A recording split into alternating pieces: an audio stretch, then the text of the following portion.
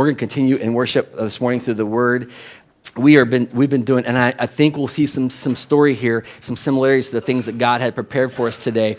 But we are going to continue our study, our look at the book of Luke as we prepare to enter into the Christmas season and to see all that God has for us. I was thinking every week has kind of got a theme to it, and this week's theme is Mother of God.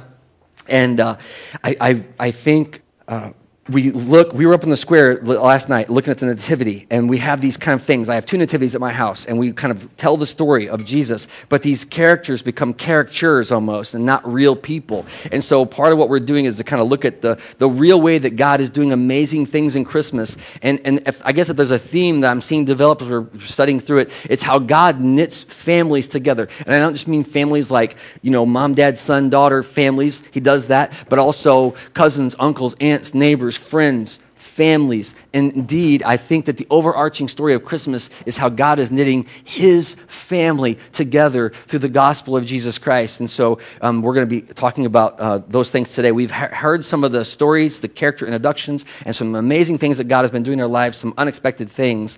But today we're going to talk about the Mother of God.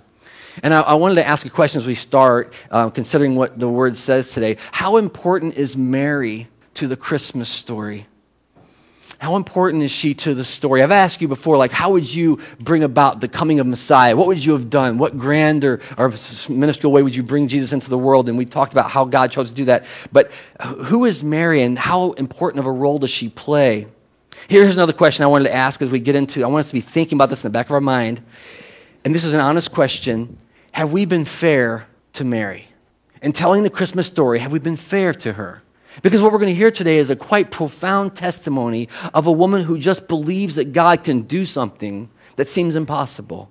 So those are the 2 questions I want to start with. We're going to pray before we enter into God's Word, that he would inspire us to understand it, that we could actually be changed because we've encountered God through his Word today. So pray with me if you would. Father God, I thank you so much for the chance now we have to come into your presence again and to sit at your feet and to learn from you.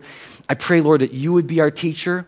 Not that there would be some kind of, man-made thing here or some great idea I've had, Lord, but that we would only clearly see the text, that you would have us to know, that we would only, to be straight, Father, that we would hear your word to us today.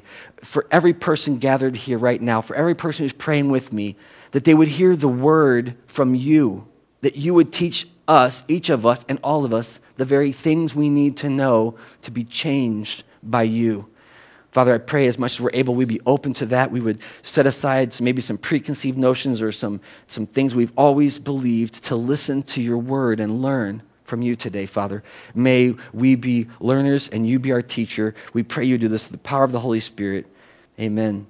We're going to look at Luke chapter 1, verses 39 through 56. If you have a Bible, you can find that. It's the second book of the New Testament, or the third. I apologize for that. If you don't have one, on the end of the chair rows, there should be an orange Bible near you somewhere. Just grab one of those and look at the text with us. Luke 1:39. We're going to pick up right where we left off last week, and we're going to hear that as we go by way of introduction here into the text. This is what the word says. At that time, Mary got ready and hurried to a town in the hill country of Judea, where she entered Zechariah's home and greeted Elizabeth. Now, if you've not been with us, this is a bit of the story, and one of the things we notice right away here is it says, at that time, or it means in those days. In what days? I would encourage you to look back one verse and remember the last thing that Mary has said to Gabriel the angel about this great pronouncement that she was going to have a child. And there was all these things which we can't repeat today, but you can go back and read them about these great promises made about Jesus who's coming. But this is the last verse of the previous text says, I am the Lord's servant. May it be to me as you have said. So Mary is open to whatever God is about to do. And in that time of Mary's being open to whatever God's about to do, the word says that she what? Got ready and hurried to a town in the hill country of Judea. In fact, the place she hurried to was known as the mountain area, right? But it's probably not mountains as we would think of mountains, but it was definitely, it was a special area. And I wonder, why would Mary, after hearing this great pronouncement from the angel, why would Mary then hurry to the mountains to Elizabeth? What would motivate her, this young woman betrothed to be married, with this great revelation from God, to then hurry? The word says that she arose, and went with haste in those days. Why would she go with great speed and diligence? The word says she went with enthusiasm to see Elizabeth. Do you have any idea why? Do you remember what Gabriel said to her about the promise that God made to her? He said, "Behold, Elizabeth." When she said, "How can this be? How am I going to have a child? I've not been with a man." The angel responded to her, Gabriel. He said, "Behold, Elizabeth." That means go see Elizabeth. And Mary does. The word says that she enters Zechariah's house. You remember Zechariah, we met him in week 1, I believe, of this narrative. He's still mute. He still can't speak because he did not believe.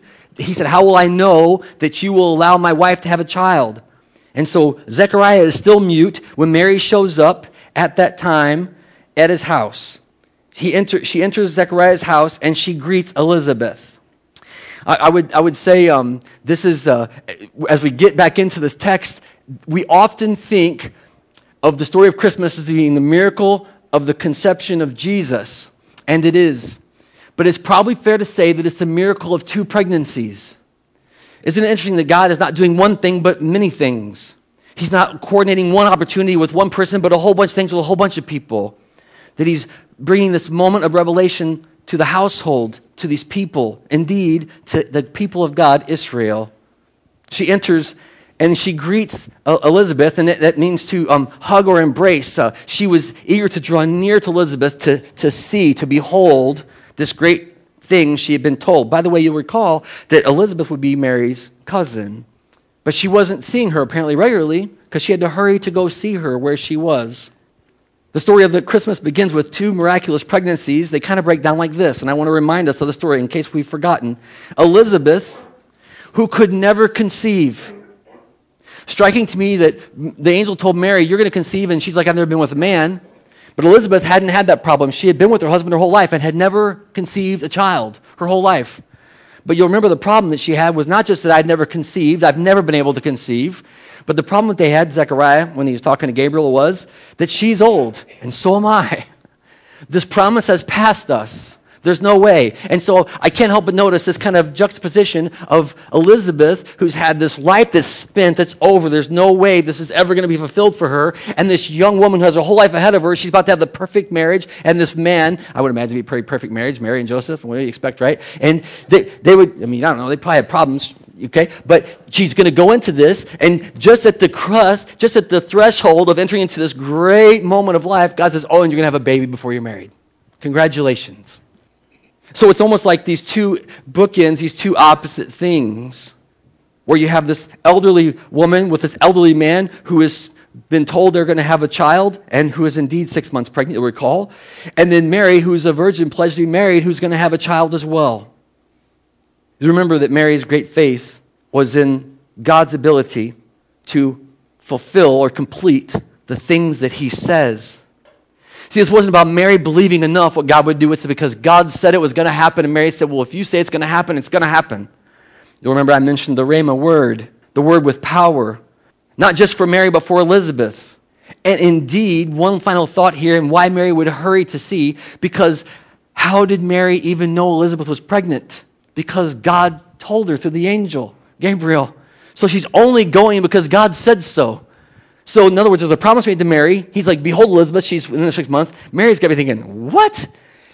How am I going to be pregnant? But if she's pregnant, anything's possible." And so she goes and she's going to behold. So this, I can't help but think that as Mary's going, she's just excited to see what the promise fulfilled for Elizabeth and for herself. This means that when she shows up, she's going to get to experience the blessing of God because, this is going to be true. If it's true, it's true. If it's not, it's not. But it's going to be true when she gets there. So that's the setup for today's text. Mary hurrying up the mountain to see Elizabeth. Then let's read on. Verse 41. When Elizabeth heard Mary's greeting, the baby leapt in her womb, and Elizabeth was filled with the Holy Spirit, and in a loud voice she exclaimed. I just want to stop before we get into her exclamation, what she started to proclaim aloud. When Mary shows up and greets Elizabeth, and I've told you all this before as a church family, but the baby in her womb leaps, right? That's the first thing. The second thing is that she's filled with the Holy Spirit. And the third thing is she begins to profess truth about who God is, about what God is doing. Elizabeth does. It could be said here, well, that's because she heard Mary coming, right? But we're going to find out that the reality is that it's because Jesus has entered the picture. I want to kind of pull back from the story and say for a minute that there is a threefold kind of truth to what's being revealed here, that when Jesus shows up in our lives, he brings joy. Even, and it's worth saying here, by the way, even to a child in the womb. That's remarkable to me. That Jesus' presence will bring joy to a child in the womb. It's not lost on me that these are two moms having this crazy encounter with these children, having their own crazy encounter. He leapt in the womb. The second thing is that when Jesus shows up in your life, you're filled with the Holy Spirit. We see this in Elizabeth. You'll recall this is not John being filled with the Holy Spirit because the word said what? He will be full of the Holy Spirit from conception. From the moment he was created by God, he'll be filled with the Holy Spirit and he'll never have wine. So he's already had a proclamation about himself. But this is Elizabeth then being filled with the Holy Spirit at the hearing of Mary's greeting. And now the third is that she begins to see things the way God sees things. She begins to get, and I would say, it's fair enough to say, this is a special insight that Elizabeth has given in the moment.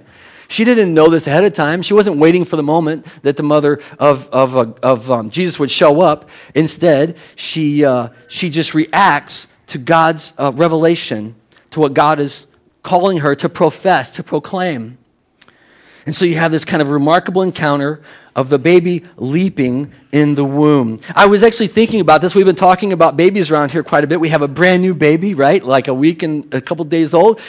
We've got a baby coming in a few months. And maybe there's other babies in the room we don't know about right now. That kind of happens sometimes. And maybe, but all these children, but isn't it remarkable? I've been sitting at a table where and they go, woo. Mom does that. Woo. And I just want to explore that for a minute. That in that moment, you begin to realize something about God's creation of children. That person inside the stomach who's kicking and pushing and pulling and doing all this stuff has got his own experience going. Quite indifferent to the world outside of him or her, right? They do that thing where they drag their foot around or they do this flip thing, right? And so that in and of itself would be enough of, woo! I mean, Elizabeth, when Mary walks in, says, whoa, right? But it seems that she actually says he leapt when you came in. So that's the first thing, is that we have two people responding, Elizabeth and John, to the presence of Jesus and Mary coming into the room. Elizabeth was filled with the Holy Spirit of God, and this is a normative experience for a believer in Christ. And I don't want to get too far out on this, but I do want to say that there should be nothing that we fear in our relationship with Christ that God would be revealing to us. We ought not be afraid. I think some of us are kind of raised to be afraid of the revelation of God or the Holy Spirit. We ought not live that way. We ought to want more of God's revelation in our life. We ought to be open to his teaching, open to his word, open to things he would show us.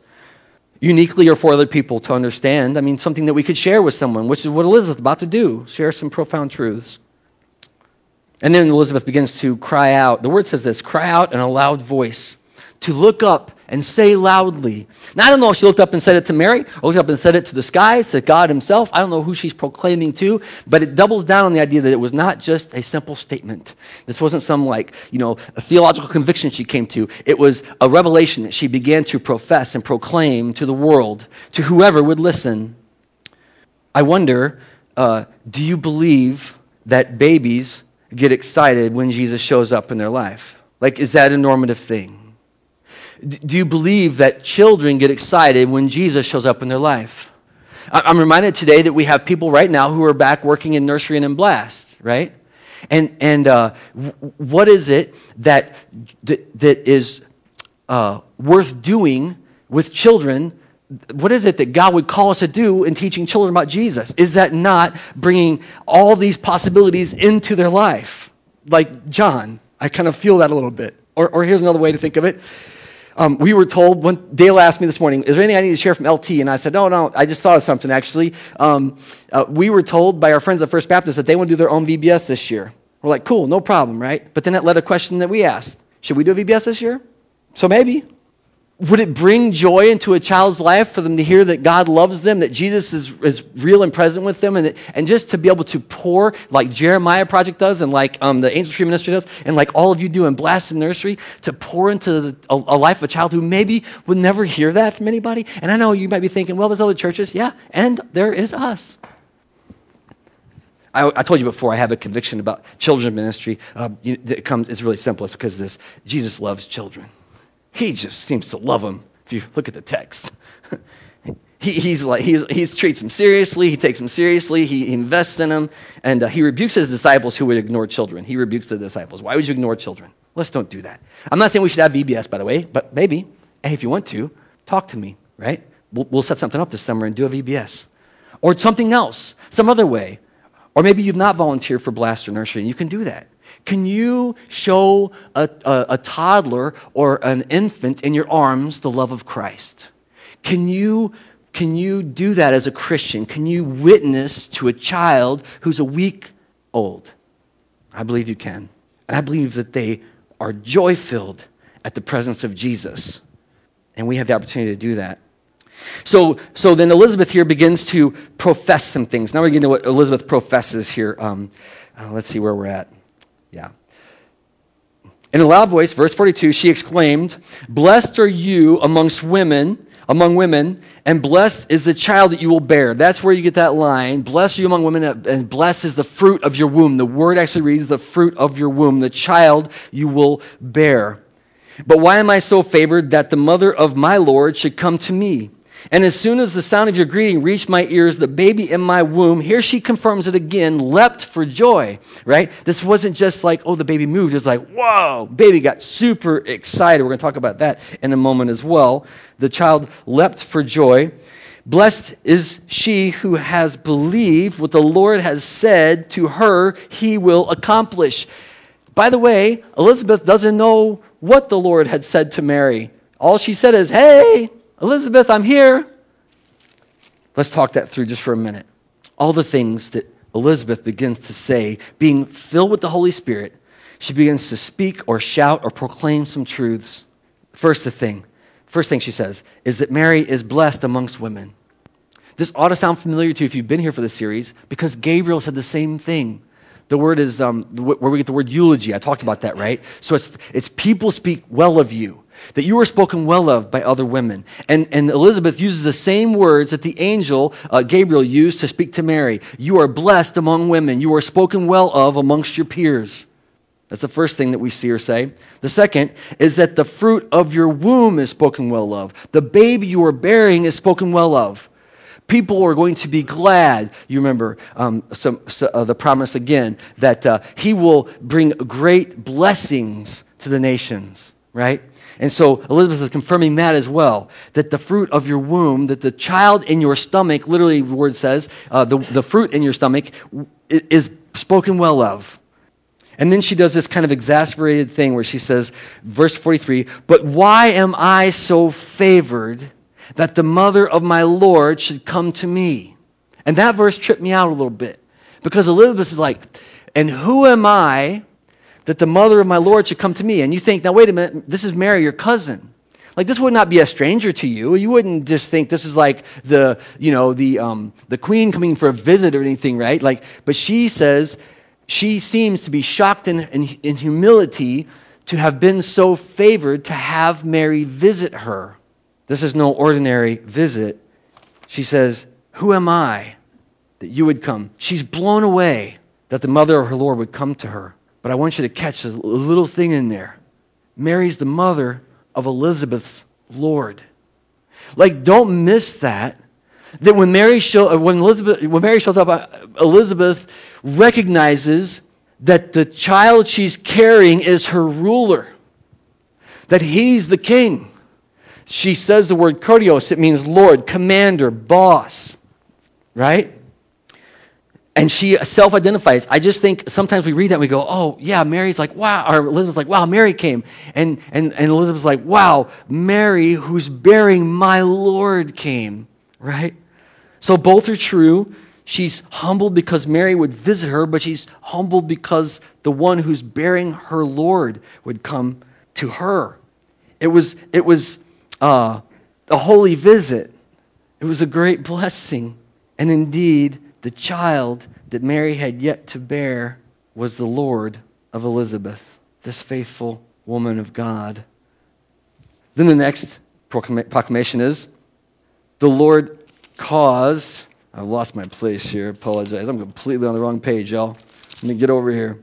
The Lord caused the child to jump in her womb. As soon as the sound of your greeting reached my ears, the child in my womb leapt for joy. Oh, there's a lot we can unpack here, but we'll just do a couple of things, right? The first is that there's this divine connection between a mom and a child, right? That the mom hears it and the child responds to it. Isn't that interesting?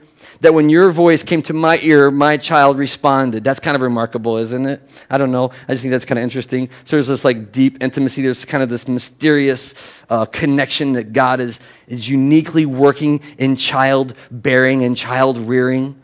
And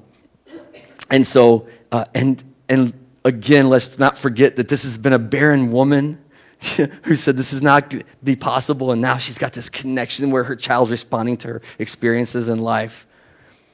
But she says, as soon as the sound reached my ears, the baby in my womb leapt for joy. John's excited. You know, this is not any ordinary thing.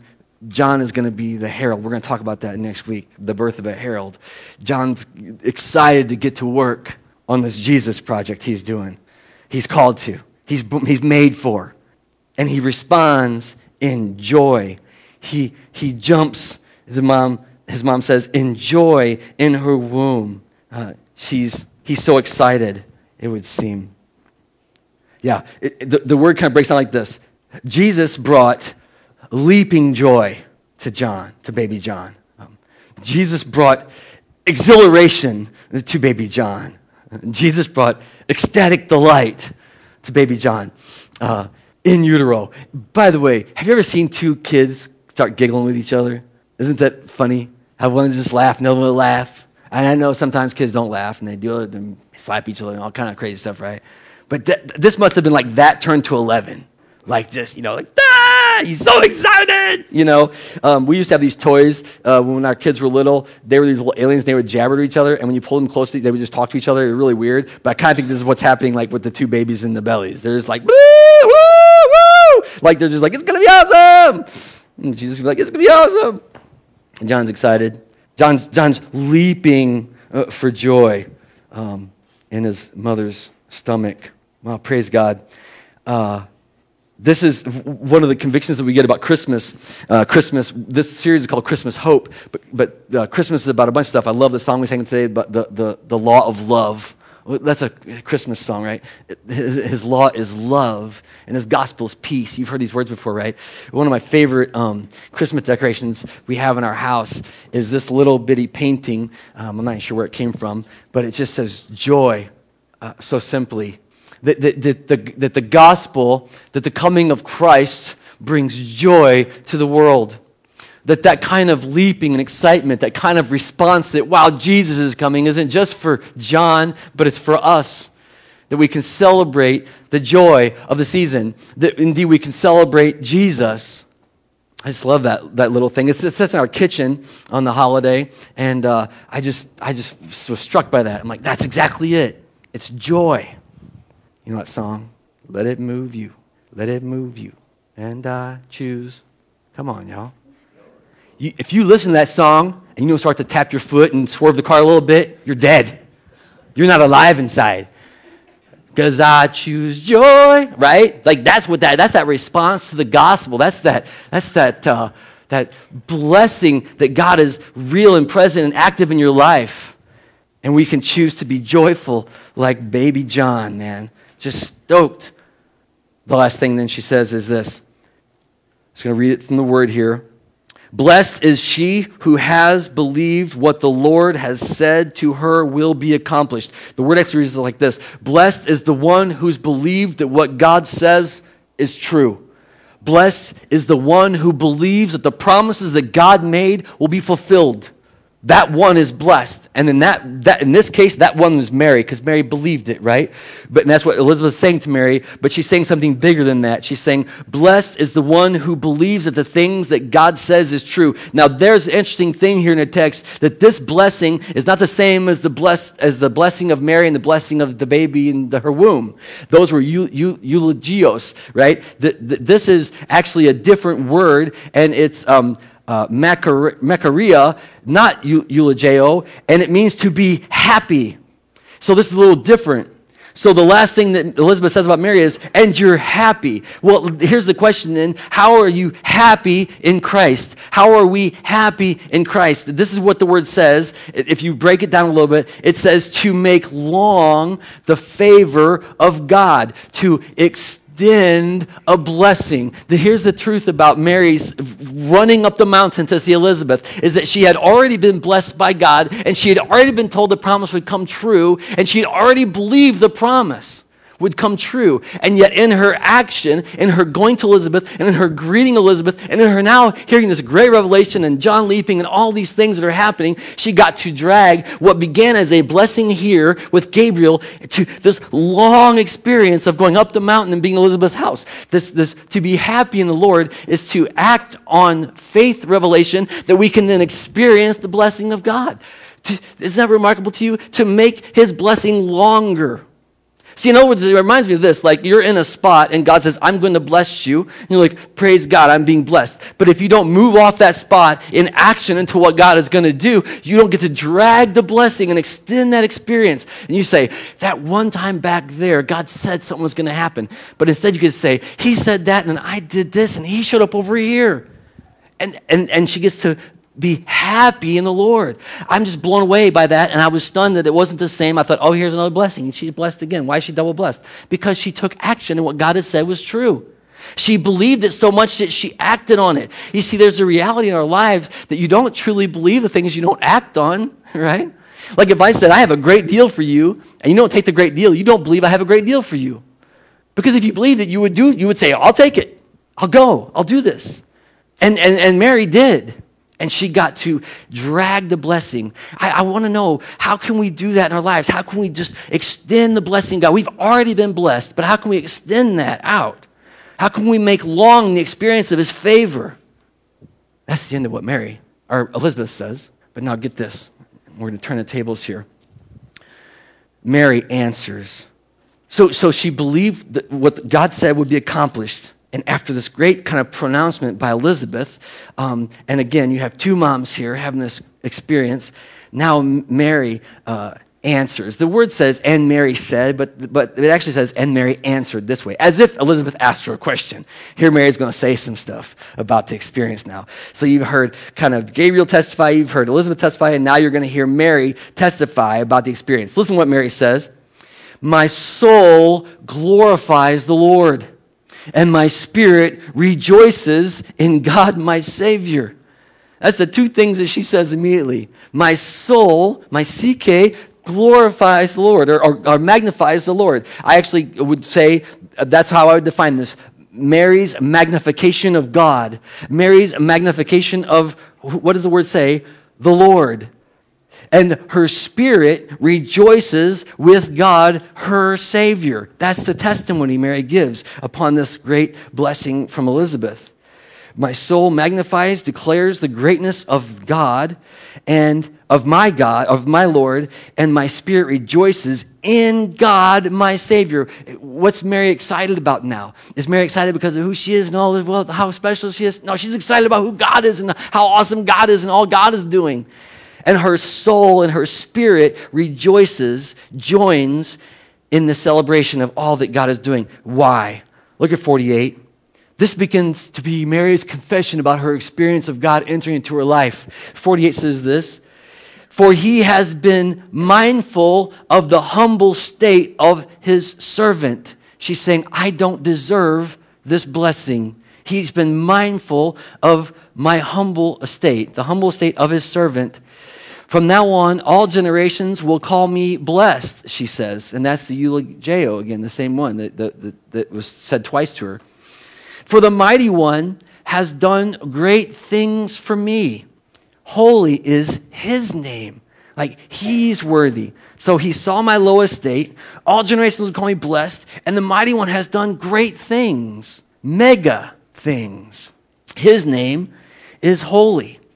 His mercy extends to those who fear him. So our next proclamation is his mercy extends from generation to generation. And he has performed mighty deeds with his arm. He has scattered those who are proud in their innermost thoughts.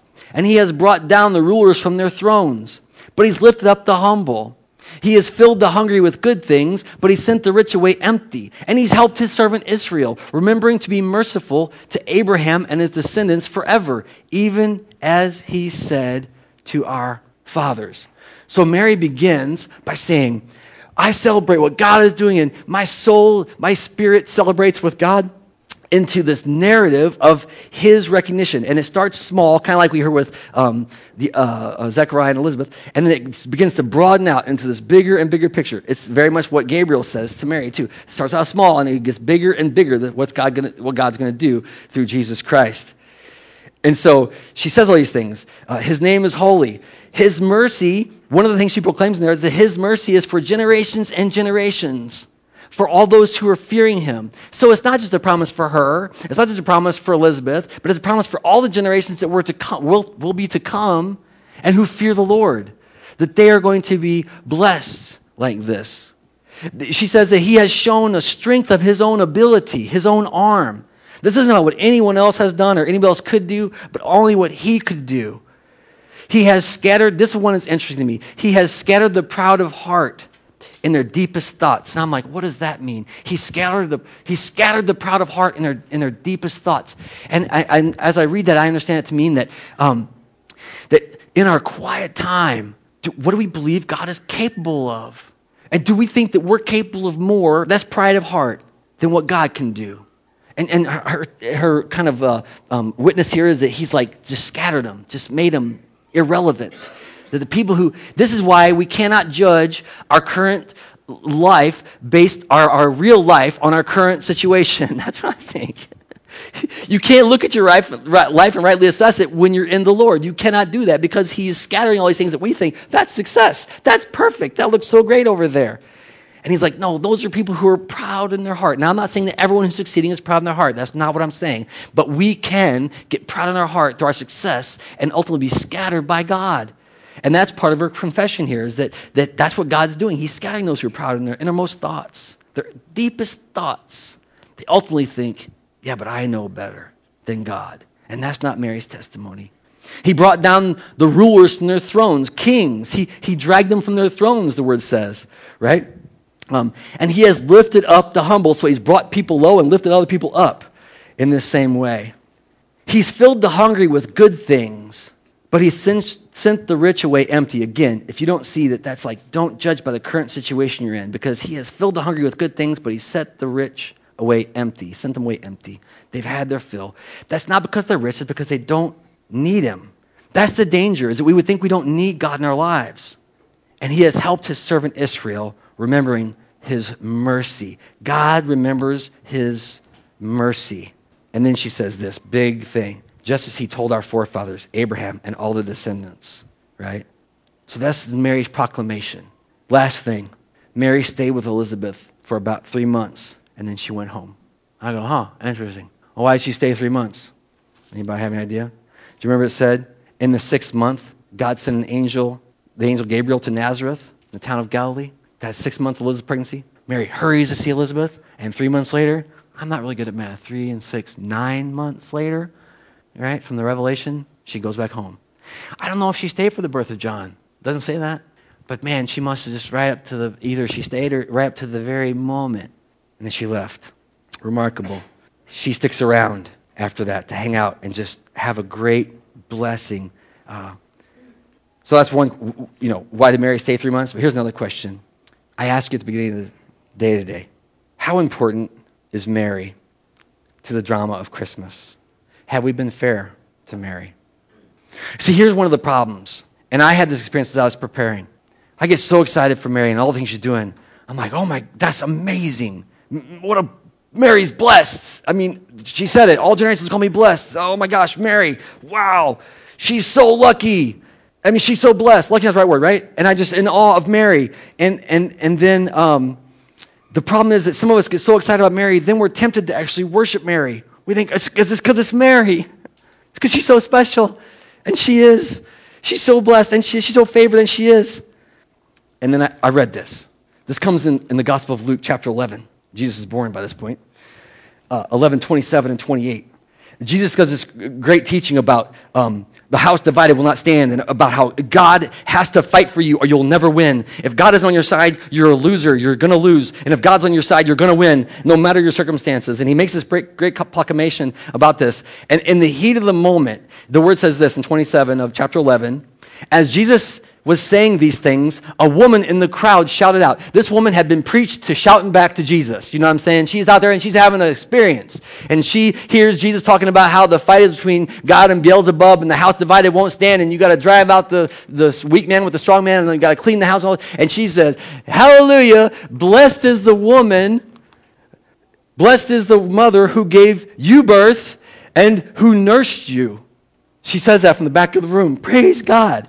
And Jesus says this, no, rather, blessed are those who hear the word of God and obey it. Did he denigrate his mom? No. He says mom was obedient. Mom believed God. Mom believed God could do something in her life. And listen, the same is true for us. This is the remarkable thing. We hear the story about Mary, and we ask the question, are we being unfair? But then Jesus answers, blessed are those who hear the word of God and obey it or keep it or observe it. That's what Jesus said. Here's the truth. Do you know that Jesus is calling you? Do you know that Jesus is trying to break through in your life? Do you know that he's standing at the door and he's knocking? He's like, hello? Are you with me? Are we going somewhere? Are we going to take this trip? See, here's the funny thing. If you listen to the testimony of Mary, it's the testimony of us sinners. Jesus Christ saw my low estate. All generations will call us blessed. Not just Mary. All the generations will be like, you were blessed by God because he saved you. He chose to reveal himself to you. He invited you in. The Mighty One has done great things for us. His name is holy. His mercy is for all the generations to come, even those babies not yet born, that Jesus is going to reveal himself to babies not yet born. He's going to save them. And all the things that she goes through, the scattering of the proud in heart, the bringing down the rulers, the people who are dominating right now. And we say, God, how can this be happening? He's bringing them low, and he's elevating those who are humble. And he's filling those who are hunger with good things. He's filling us with good things. He's helping Israel, and he's remembering his mercy. These are promises for those who would believe what God says is true. My question is this. Do you believe what God says is true? Do you believe it for your life? See, I hope that we don't denigrate Mary, man. I hope we don't. I hope we go, wow, she's so faithful. I want to be like that. I want to believe when God says it's going to happen, it's going to happen. I want to look past my circumstance to believe his great future for me. I want to believe that no matter what comes in this life, in the end, I'm victorious. I win because Jesus said so. Pray with me if you would. Father God, we thank you so much for the chance that we have to be victorious in your name. We thank you that you did for us what we could never do for ourselves. And Lord, I feel that voice inside of me that would creep up and say, I'm pretty good, but I'm not. You are. I'm not holy. You are. And maybe there's someone here today who has that little voice in their head and they're going, yeah, I feel that too. I kind of sense like I'm good enough, but I know I'm not. Father, would you continue to love us enough to break that in our spirits, that we could rejoice in your gift of eternal life for free, that we'd celebrate the gospel, the good news of your Son and our Savior, Jesus Christ. We thank you for the chance we've had to come together and to witness the working of your church, and to remember again the invitation to mercy that we've all been given in Christ. Father, I want to say this to you. Thank you for remembering your mercy to your people. We do not deserve it, but you have given it abundantly in Christ. For anyone here today that doesn't know you in this way, that maybe they heard today for the first time that knock at the door, that I pray that by your power that they would just respond with, yeah, come in. Yes, I want to know. Yeah, I want to follow. I'll just come with you, Jesus, and see what happens. I don't know what's going to happen. I'll come with you and see what happens. Father, would you do that work today amongst your people for your glory and, Lord, for our good, that we could experience more and more of you. We love you so much. We thank you for the chance we've had to gather together today. We pray it in Christ's name. Amen.